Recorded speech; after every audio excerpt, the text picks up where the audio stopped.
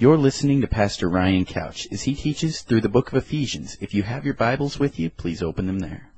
Continuing to study through the book of Ephesians, chapter by chapter and verse by verse, and we're in that practical section of Ephesians where we're learning how to apply the principles that we read about and learned about in chapters 1 through 3. You remember in those chapters, we learned about all of our blessings in Christ. All of the things that He has done for us, the wealth that we have as believers. And now we're instructed, now we're encouraged to begin to walk those things out, to apply them in our life. And Paul has taught us how to apply these spiritual blessings in a number of ways. He's taught us to apply them in the church, how to apply them in relationships, in our service, that is in using our gifts, in our conduct. And now Paul turns his attention to marriage, that oft practiced but so misunderstood agreement that men and women have been making since the very beginning of creation. As people who are followers of Jesus Christ, that's what it means to be a Christian. We're a follower of Jesus Christ. We understand all of the spiritual blessings that we have in Christ. We recognize who we are in Christ and also who He is in us. That's the very theme of Ephesians. Who we are in Christ and who He is in us. And in light of that, as we understand that and as we read in Ephesians and we see all of our blessings and we see who we are in Christ, guess what? Transformation takes place, should take place, and we become different than the culture in which we live. And that is supposed to be true not only in our lives, but I think even more importantly in our marriages. That our marriages, that Christian marriages should look different than the marriages in the world.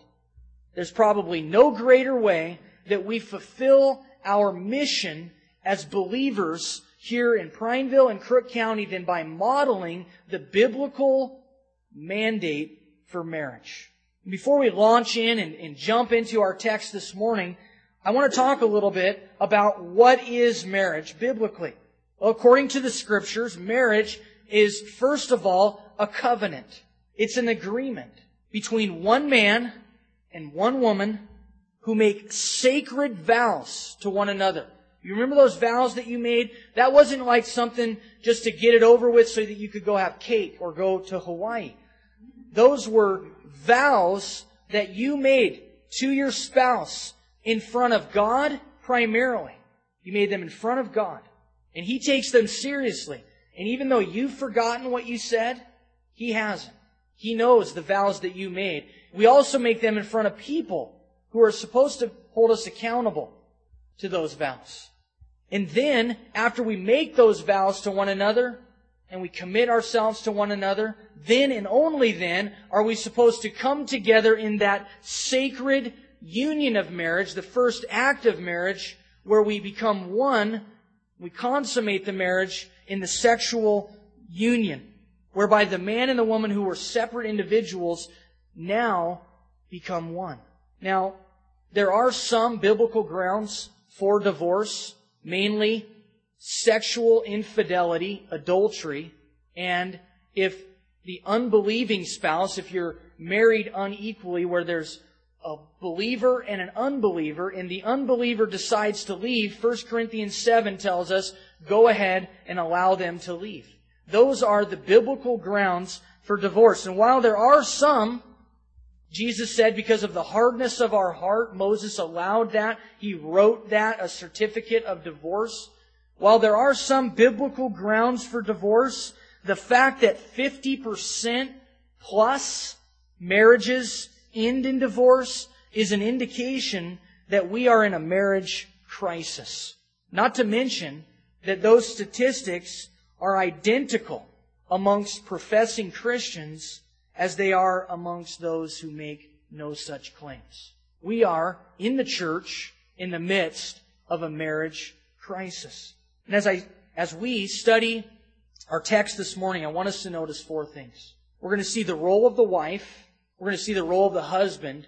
We're going to see those roles symbolized. And then we're going to see those roles summed up. If you remember when you fell in love with your spouse, you focused upon all of the things that you had in common. Remember those times where everything was about what you had in common? It was like eharmony.com. Everything, we just measured up on so many levels of compatibility. It was amazing. And you focused on those things. Focused upon all the things that made you compatible and that you loved about that person so much.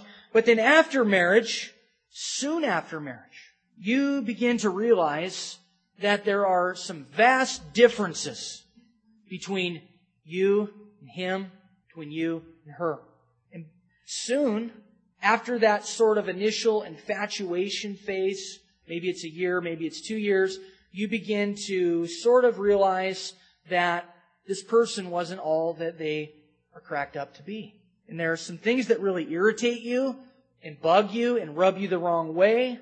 And unfortunately, we do not realize that God has designed us to be essentially incompatible. You might say that we are incompatible by design. That's how God created us. It's very clear. It does not take any kind of a genius to figure out that men and women are different. Now, we were taught the opposite of that for many, many years, that men and women they're the same.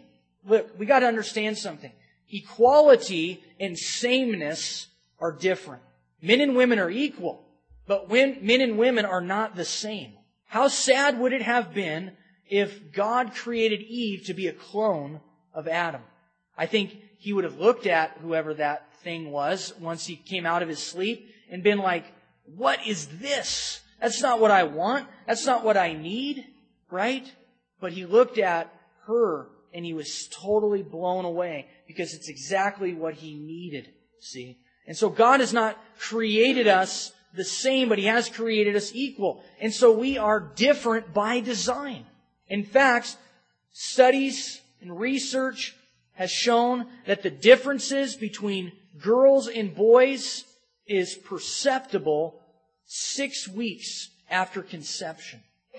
That's how close that they're able to begin to recognize vast differences in the way that those babies respond to noise, and to sounds, and to their mother's voice, and to all sorts of things. They respond differently. And it just carries over from there. We're different, and different by design. And so let's talk about, as we launch into Ephesians chapter 5, let's talk about, first of all, the role of the wife. Verses 22 to 24. Wives, submit to your own husbands as to the Lord. For the husband is the head of the wife, as also Christ is head of the church, and He is the Savior of the body. Therefore, just as the church is subject to Christ, so let the wives be to their own husbands in everything. And so, here we find the role of the wife. First thing we see is her responsibility. It says, wives, submit to your own husbands as to the Lord. Now that word submit there, it's a word that first of all creates a lot of emotions within women. But what does it mean? The word submit, it means to place under their leadership, to place under the leadership of your husband. Now I think it begs asking why. Why are women to be placed under the leadership of their husbands? I think we see a few reasons for that here in our text.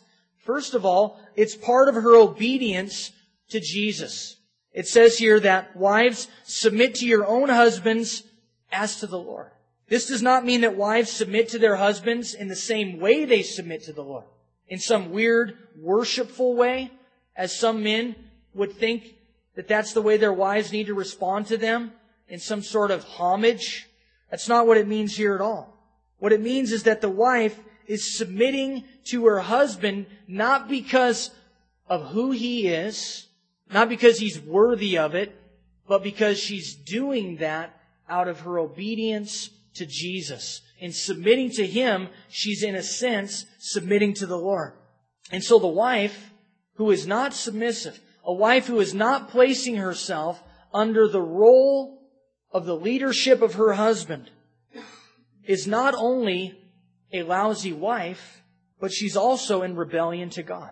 You see, it's a lot more than just your relationship with your husband at stake here.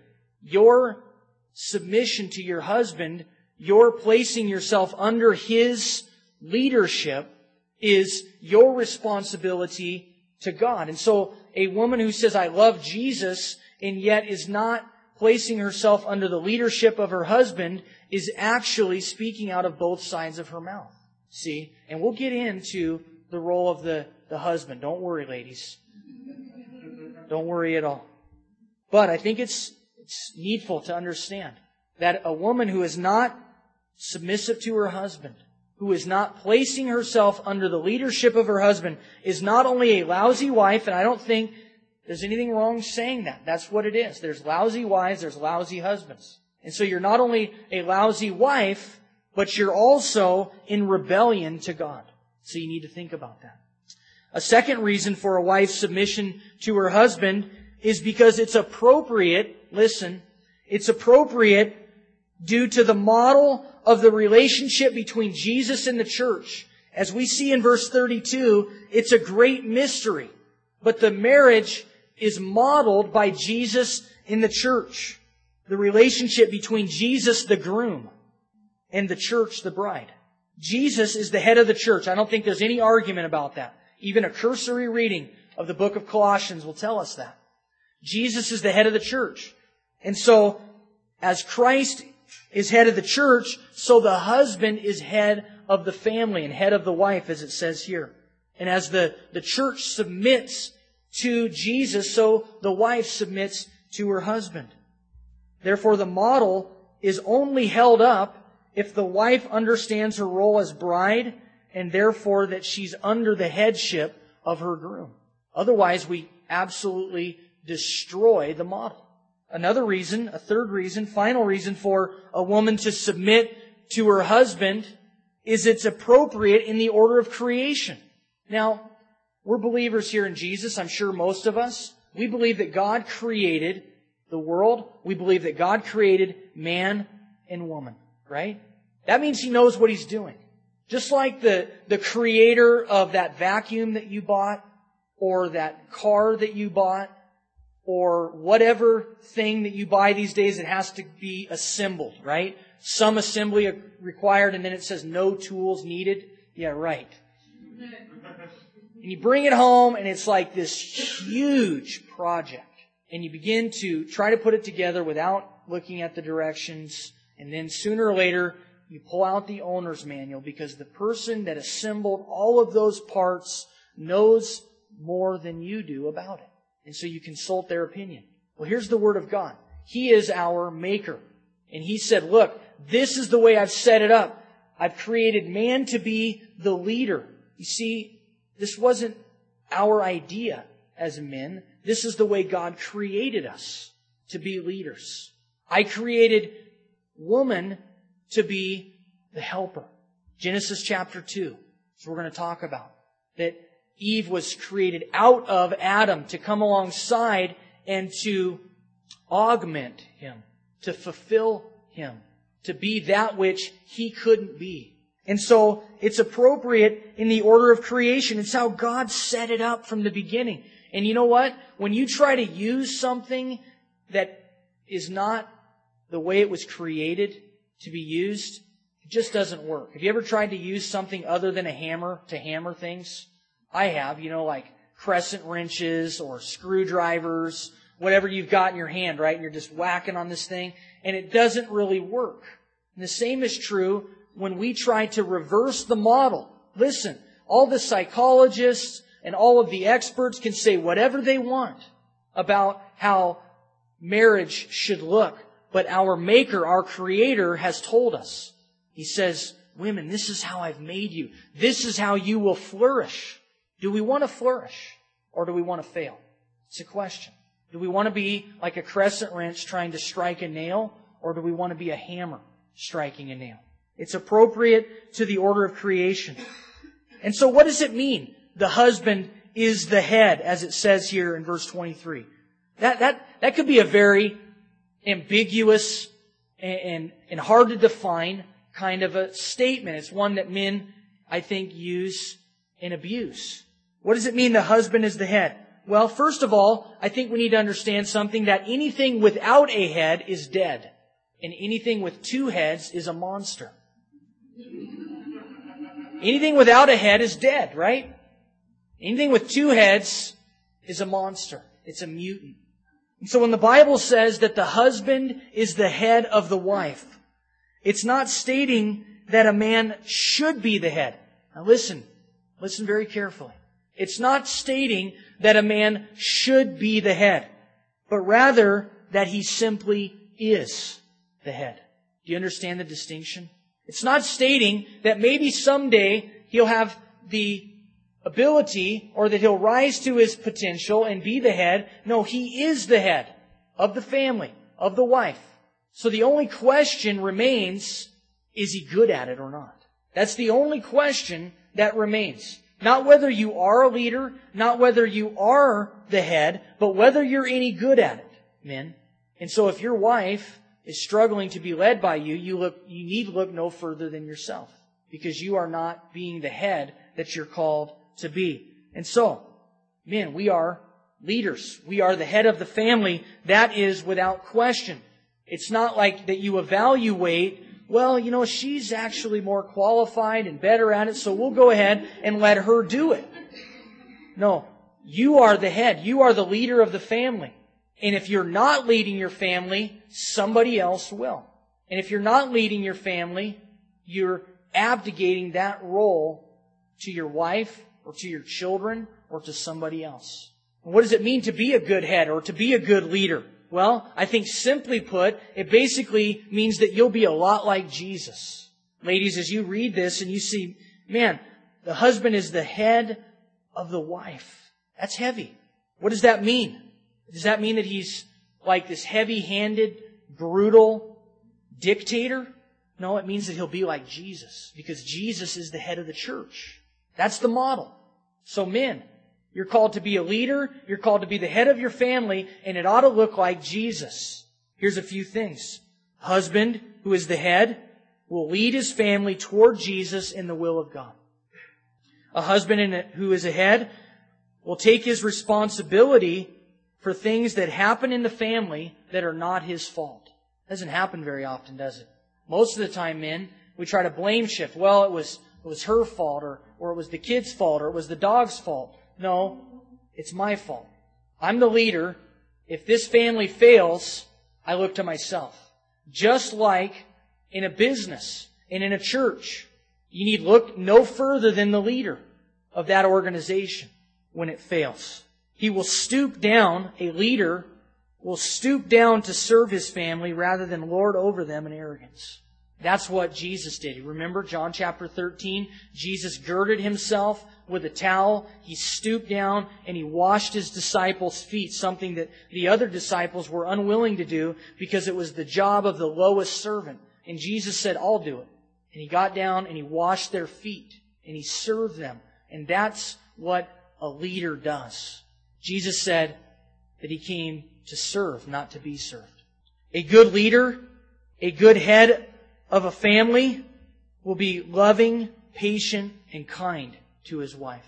A good leader will see his wife as his equal in every way, as an image bearer of God. A good leader, a good head, will not be a chauvinist on the one hand or a coward on the other. He will accept the fact that he is the leader in the marriage. I think there's some men here this morning that need to accept the fact that you are the head of the family, that you are the leader, and that if you aren't being the leader, well, you just chose to give it to somebody else. That was your first and last decision as a leader. You chose to go ahead and let somebody else do it, but you were the one that chose. See, you gave it up. He will seek to be one with his wife rather than two individuals. That's what a good head and a good leader does. I think there's some lessons about headship from the relationship of God the Father and God the Son. First, we might call it identity. First lesson that we learn from God the Father and God the Son. is identity, because you remember that Jesus said on one occasion, I and my Father are one, John 10:30. And the Scriptures tell us that when a man and a woman are married, they are one flesh. And so there is a oneness that takes place. But in the headship, it means that one is the leader and the other isn't. Just like in the relationship of God the Father and God the Son. They were one. They were equal. But you remember that Jesus took the place of submission to the Father while He was on the earth. And so, ladies, in that sense, you are modeling Jesus as you submit to your husband. Because Jesus submitted to the Father. They were one. They were equal. It wasn't a matter of, well, who's more omnipotent? Well, who's more sovereign? Who's more powerful? And see, that's what happens in a marriage, right? Well, I'm more qualified. I'm smarter. I should be leading this thing. Jesus submitted Himself to the will of the Father. That is a key lesson in headship for you ladies. There's also cooperation. The Lord Jesus on one occasion said, my Father worked and I work. We cooperate together as husbands and wives. Jesus was working, the Father was working, and they were working toward the same goal. They were on a mission. When we talk about submission, right? Basically, that word can be broken down into placing yourself under the mission of the family. Sub, it means under. The mission. What's the mission? The mission is to reach people for Jesus Christ, right? The mission is to be the light of the world. And guess what, ladies? As you submit yourself to your husband, you are submitting yourself to the mission that God has given you. You are being the light of the world. You are being a testimony to the lost. You're submitting yourself to the mission of God, just as Jesus did. They cooperated. It was mutual, but Jesus understood His position. Husbands and wives are supposed to cooperate. There's equality, but there is a head. It's identity, it's cooperation. There's also honor. There are passages where the Lord Jesus says of His Father, I always honor my Father. John 8:49. And then in that same chapter, a few verses later, He said, it is the Father who honors me. There's a mutual sharing of honor between the Father and the Son. And there's a mutual sharing of honor between the husband and the wife. That's what headship means. It means the husband honors his wife. It means the wife honors her husband because they're fulfilling their God-given roles. Identity, cooperation, honor. It also speaks of authority. Jesus said in John 14, my Father is greater than I. Is that really true? Is God the Father greater than God the Son in a sense of talent or ability or giftedness? Absolutely not. They're the same. What Jesus was saying is, my Father is greater than I because I placed myself under His leadership, His guidance, His will. Jesus said, I always do those things that please Him. And so, ladies, again, you're modeling Jesus. Remember when Jesus was sweating great drops of blood as He was there in the garden? And what was He saying? He's having a conversation with God the Father, and He was saying, if there's any other way, let this cup pass from me. But nevertheless, not my will, but your will be done. Wives, you have an opinion, you have counsel, you have a perspective that needs to be shared and needs to be given and needs to be listened to. But then you leave it at that and you say, but not my will be, but your will be done. I'm placing myself under your authority. So I'm leaving it at that. Here it is. This is what I think, but we'll leave it there. And in that way, you're being like Jesus. And again, I don't think that's so bad. If Jesus can do it, then ladies, you can do it. He modeled it for you. See, He's not asking you to do anything that He didn't already do. And so some lessons about headship.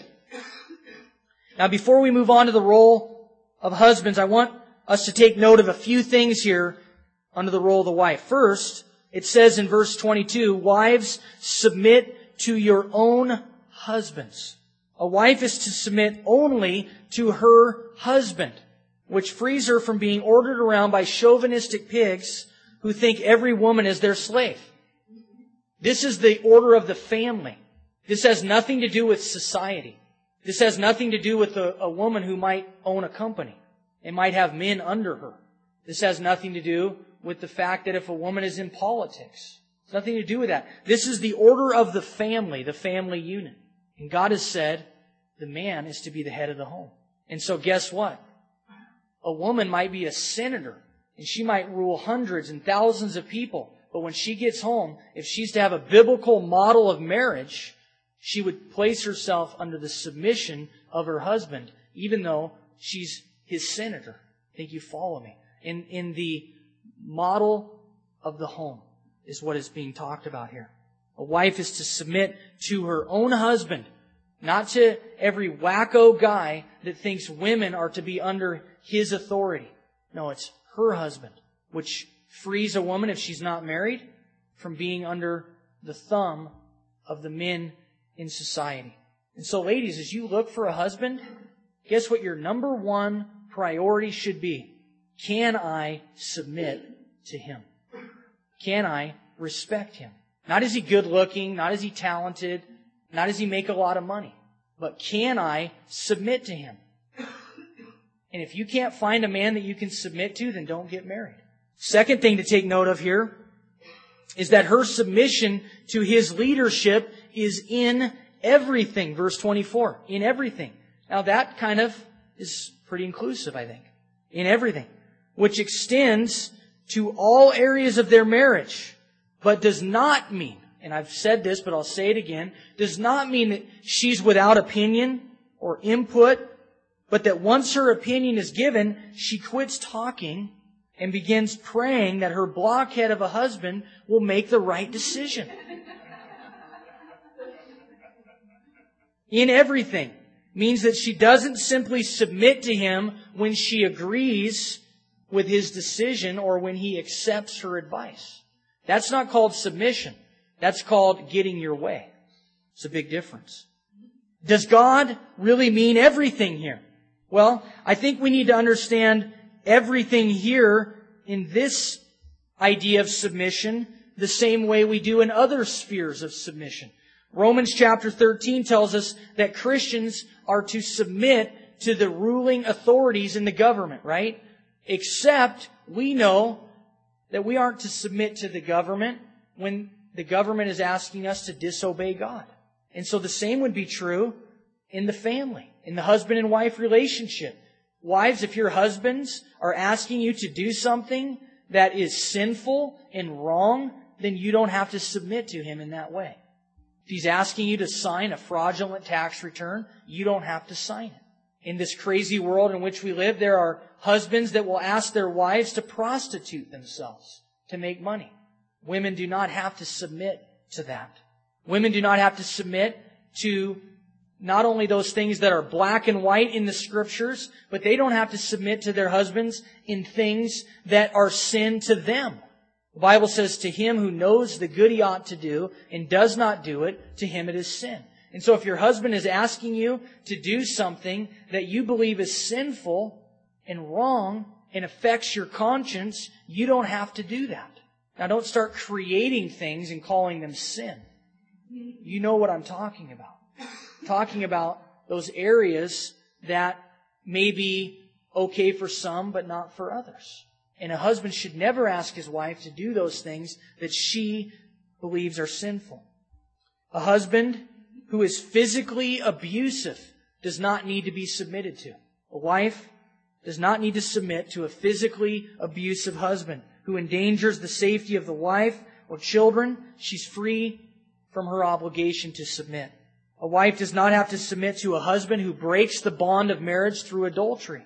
Obviously, a wife does not have to submit to his adultery and just accept it. The Bible gives her the right to come out from under his authority because he's broken the marriage bond. Now, she doesn't have to, but the Bible does give her that opportunity. And so those are some exceptions to the phrase, in everything.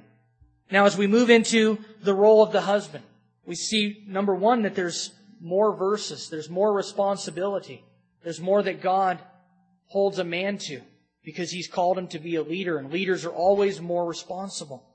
Let's read verses 25 to 29. Husbands, love your wives, just as Christ also loved the church and gave Himself for her, that He might sanctify and cleanse her with the washing of water by the word, that He might present her to Himself a glorious church, not having spot or wrinkle or any such thing, but that she should be holy and without blemish. So husbands ought to love their own wives as their own bodies. He who loves his wife loves himself. For no one ever hated his own flesh, but nourishes and cherishes it, just as the Lord does the church. As husbands, we are called to love our wives. And this word love here is agape. It's an unconditional, unending, unmerited, Jesus-like love. Now, this idea of love might be up for interpretation if it wasn't described for us in the following verses. If it just said, husbands, love your wives. We thought, well, I'll love her the way I love her. It's kind of my own little style I got going on here. No, we are told exactly how to love our wives. Paul gives us 3 ways in which we are, as men, commanded to love our wives. Now, as I studied and read through this week, there were a few times where I contemplated packing up and just driving away for a few days so that I didn't have to teach this. Because you know what? This is a long way from me, from who I am. I don't live up to these things. I don't stand up here and teach you these things because I have them figured out. I stand up here teaching you them because I need to apply them. And as the words are going out, they're coming right back to me. I'm no model of a husband. And I need to apply these things just as much as every one of you. And Paul gives us 3 ways in which we're to love our wives. First of all, sacrificial love, verse 25. Husbands, love your wives just as Christ also loved the church and gave Himself for her. Sacrificial love. He must love his wife as Jesus loved the church. Jesus, you guys, didn't come to be served. He didn't have a glass with a little ice in the bottom and shaking it. Where's my remote and my slippers? No, Jesus came to serve, to give His life a ransom for many. Husbands may say, well, I like the first part there about the submission thing. That's kind of cool. I thought God said I was supposed to be the head of the home. This doesn't sound like much of a headship. Dying and giving yourself up and all that. That doesn't sound like much of a leader. It sounds like a wimp. I thought I was supposed to be the head. My wife was supposed to submit to me. If she's supposed to submit, then why do I have to lay down my life and sacrifice? Why do I have to humble myself and give away my high-minded reputation and be a servant? I thought I was in charge. There's only one answer to those questions. Our understanding of headship, submission, and leadership is all screwed up. It's worldly. It's fleshly. We need to understand it in a godly way, in a Christ-like way, because Jesus came to serve, to give His life. Worldly headship says, I'm your head, so take your orders from me and do whatever I want. Godly headship says, I'm your head, so I must take care of you and serve you.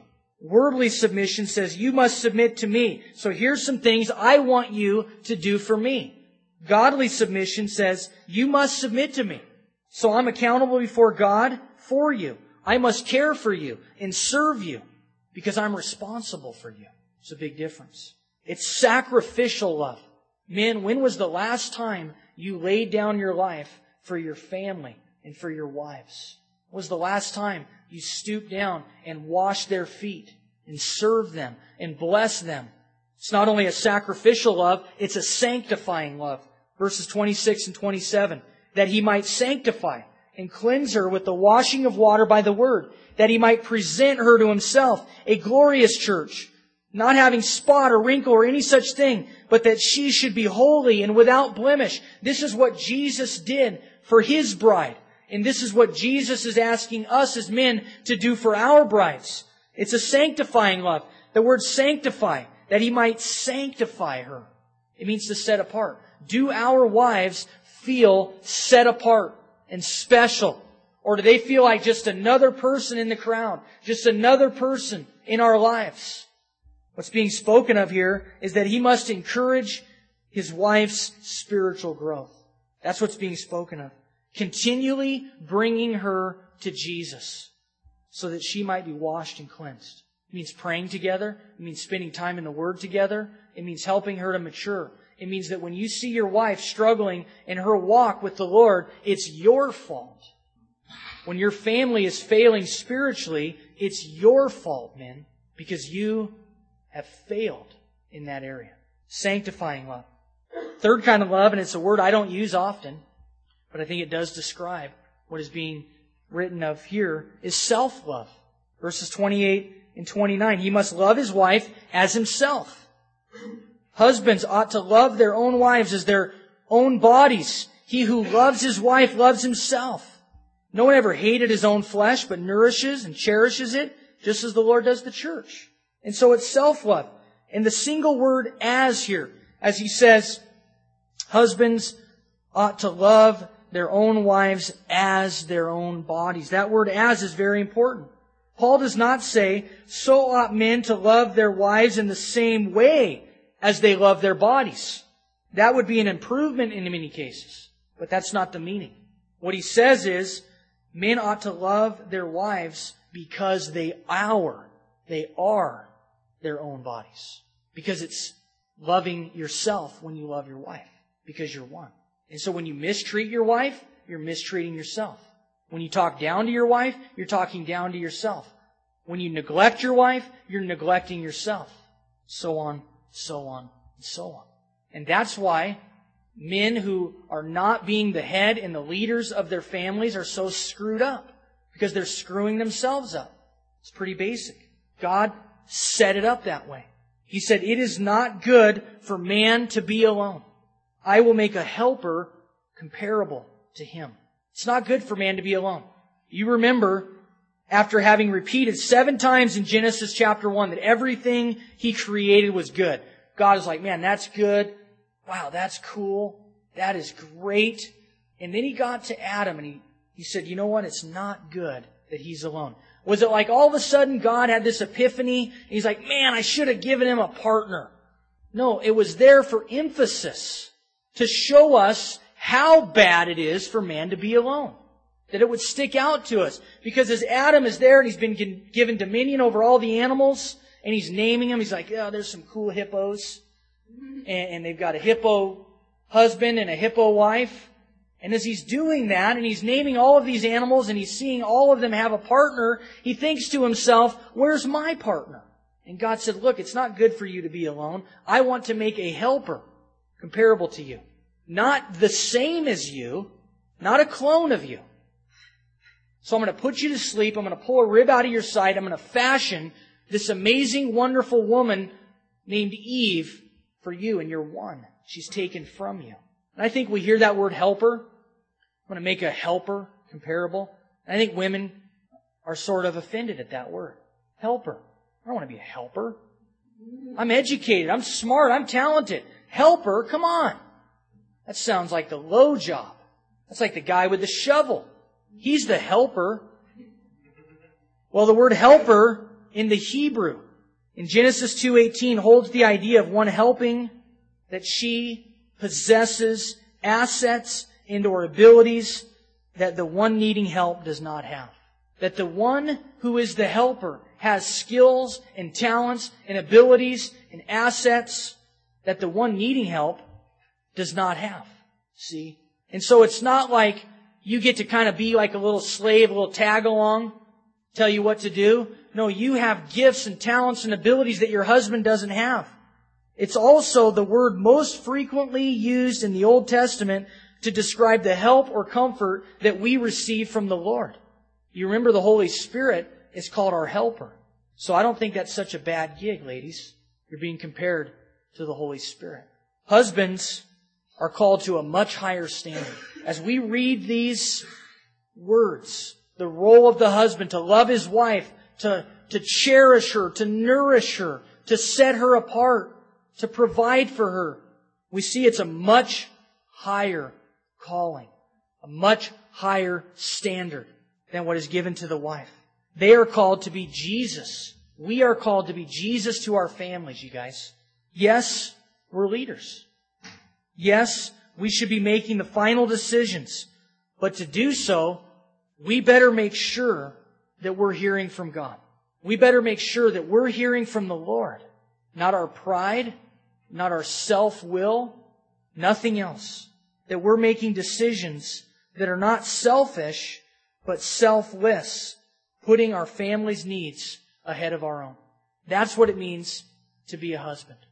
It means that we consult the ideas, the opinions, and the counsel of our wife. And only idiots and fools don't do so. Only idiot men think that they can do it all on their own. Only foolish men think that their wives are just there to serve them dinner and to give them sex. Only foolish men, only idiots think that way. Godly leaders, godly heads, godly men and husbands see their wives as a complement to them, as augmenting them, as making them better. And the biblical pattern of marriage is perfectly modeled for us in Jesus and in His relationship with the church. Look at verses 30 and 32. For we are members of His body, of His flesh, and of His bones. For this reason a man shall leave his father and mother and be joined to his wife, and the two shall become one flesh. This is a great mystery, but I speak concerning Christ and the church.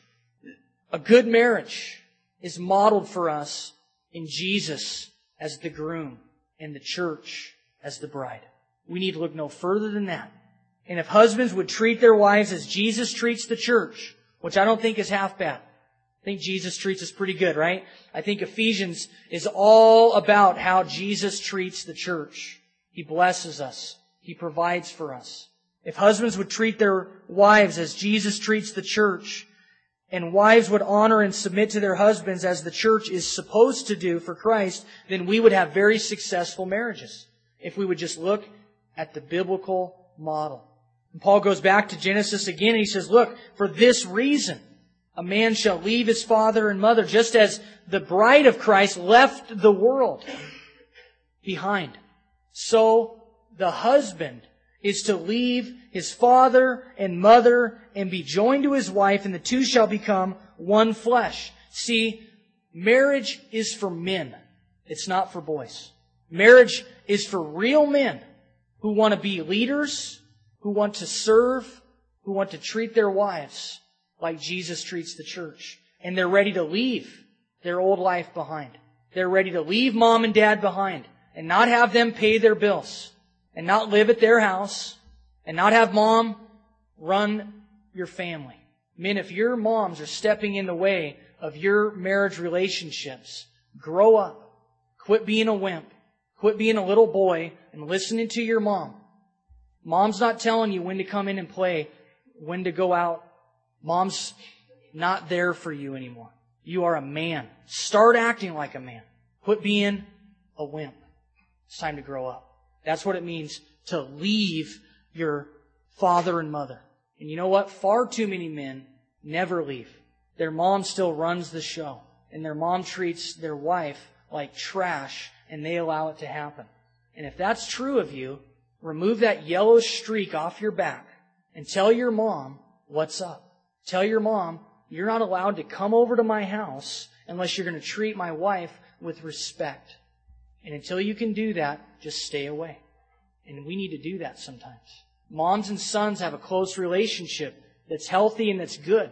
But listen, guys, you are one with your wife.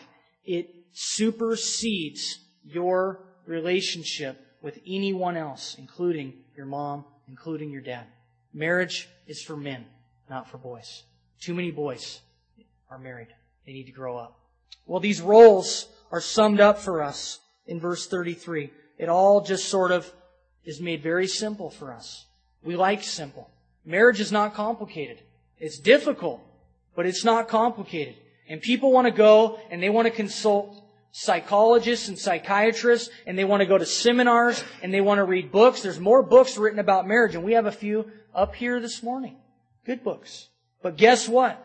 This is the ingredients for a successful marriage. It's not complicated. It is difficult, but this is what will bring success to your marriage. Nevertheless, let each one of you in particular so love his own wife as himself, and let the wife see that she respects her husband. The needs of husbands and wives. Just as they are created differently, we need to understand that. Husband and a wife, they're created totally differently. And so when we understand that we're coming at things from two completely different perspectives, then we begin to know what our wife needs. We begin to know what our husband needs. And wow, this amazing thing happens. We start to fulfill each other instead of being at odds with each other. Simply put, a husband needs to be respected. That's what men need. Call it ego, call it pride. It's the way God created us. We need to be respected, and a wife needs to be loved. Devastation comes upon a married woman who is unloved. A married woman who is unloved is the key to a destructive relationship. And she might lash out in a way that kind of seems like she's really strong and kind of seems like she's got it all together. But really what she's saying is, I'm not being loved. And that's why I lash out in anger. That's why I lash out in gossiping about you. That's why I lash out in putting you down. That's why I'm lashing out in nagging you, is because I don't feel loved by you. And so a woman who feels unloved, who has no time from her husband, no touch, no provision, no conversation, no service, she will begin to lash out in ways that makes the husband feel not respected. And then it's this vicious cycle that ensues. Equal devastation rests upon a husband whose wife does not respect him, who nags him, who gossips about him, who mocks him, who undermines him, who talks badly about him in front of other people or to other people. Ladies, there's nothing uglier than a wife that speaks badly about her husband. And if that's true of you, you need to repent. It's ugly, it's destructive, and it's harmful. And when we've seen that happen in the ladies' get-togethers, I tell my wife, you put an end to that right there. You don't allow that to go on. If she wants to deal with that with her husband, great. She doesn't bring that down to a group of ladies and begin to attack her husband. It's nasty. But men, you're creating that because you're a lousy leader. And so if you'll begin to love your wife, if you'll begin to be the head of your home, your wife will be like butter in your hands. She wants to submit to you. She wants to respect you. This wisdom is one of the key ingredients, the key insights into the male and female dynamic that explains most of marital strife. A wise husband, a husband that wants to have a successful marriage, will seek to make his wife's duty easier. What's his wife's duty? To respect him, right? He'll seek to make his wife's duty easier by being respectable. Men, are you worthy of submission? Are you worthy of respect? Are you a lazy bum? Or are you a little boy who's immature and needs to grow up? Respect is earned. Now that doesn't mean that excuses the wife in her behavior. Hey, if your husband's a lazy bum who's a little boy that needs to grow up, you still need to submit to him. But I'm talking to the men. Listen, make yourself worthy of respect and maybe you'll get some. A wise wife will seek to make her husband's duty. What's that? To love her. By making herself lovely. Not being a nag. Not putting him down. Maybe looking attractive to him. Putting effort into that. Putting effort into the things that are important to him. Not the things that are important to somebody else, but the things that are important to him. Make yourself lovable and lovely. Put yourself in a position where your husband can love you. Husband's basic need is affirmation. A wife's basic need is affection. Affirmation is what a man needs, ladies. Tell him that he's smart. Tell him that he can do it. Tell him that you believe in him. Tell him that you're behind him. If you tell him just the opposite of all those things, he'll live up to that. If you tell him he's a loser, that's what he'll be. And you know what? Maybe he is a loser. Maybe you need to help him. Maybe you need to believe in Him. Maybe nobody else has ever believed in Him, and you need to. The wife needs affection, not sex. She needs affection. Now, affection might lead to sex later, and that's the bonus. But men, your wife is not feeling affection just when you want to get busy. That's not affection for her. She wants to be held. And again, I'm not saying this because I do it very well. Okay? I just know it conceptually here. She wants to be held. She wants to be touched. She wants to be cuddled with. She wants to be listened to. What are you thinking about? How often have you heard that question? What are you thinking about? I don't know. Nothing. No, what are you thinking about right now? I don't know. I'm reading this book and I'm kind of thinking about that. Well, you can think and read at the same time, right? What are you thinking about? Oh, baby, I'm just thinking about, the first time I met you, or whatever. And then she's like, yeah, I know that isn't true, But they want to get inside your head. They want to hear your heart. They want you to hear them. They want you to listen, to converse. You got to take time to do that, and it's hard. It's difficult because we're not wired that way. We're wired to go and conquer and achieve and win the battle. Well, guess what? You've got a battle right there. It's this woman that God gave you. The Bible says, dwell with her in understanding. That's something to win right there. That's your battle, man. That's the thing that God's given you to conquer. And it's not easy. So look at it as a challenge, as something to aspire to, as something to be victorious with. I'll close with this. A successful marriage is meant to be an expression of our relationship with God, not a replacement for it. A successful marriage, it's meant to be an expression of what Jesus is doing in you, not a replacement for it. Ladies, your husband will never be Jesus to you. You need Jesus. Men, your wives will never replace what God wants to do in your life. They'll never fulfill you and respect you and honor you and love you the way that God does. It's not meant to be a replacement. It's just meant to be an expression of it. And you guys, if we will begin to put these things into practice, these simple things, there's heaven on earth awaiting us. That's what God wanted. That's what He meant. If you're having difficulties and problems in your marriage, you need to go no further than the words that we just studied together. Let's stand and pray. You've been listening to Pastor Ryan Couch, pastor of Calvary Chapel of Crook County, located in Prineville, Oregon.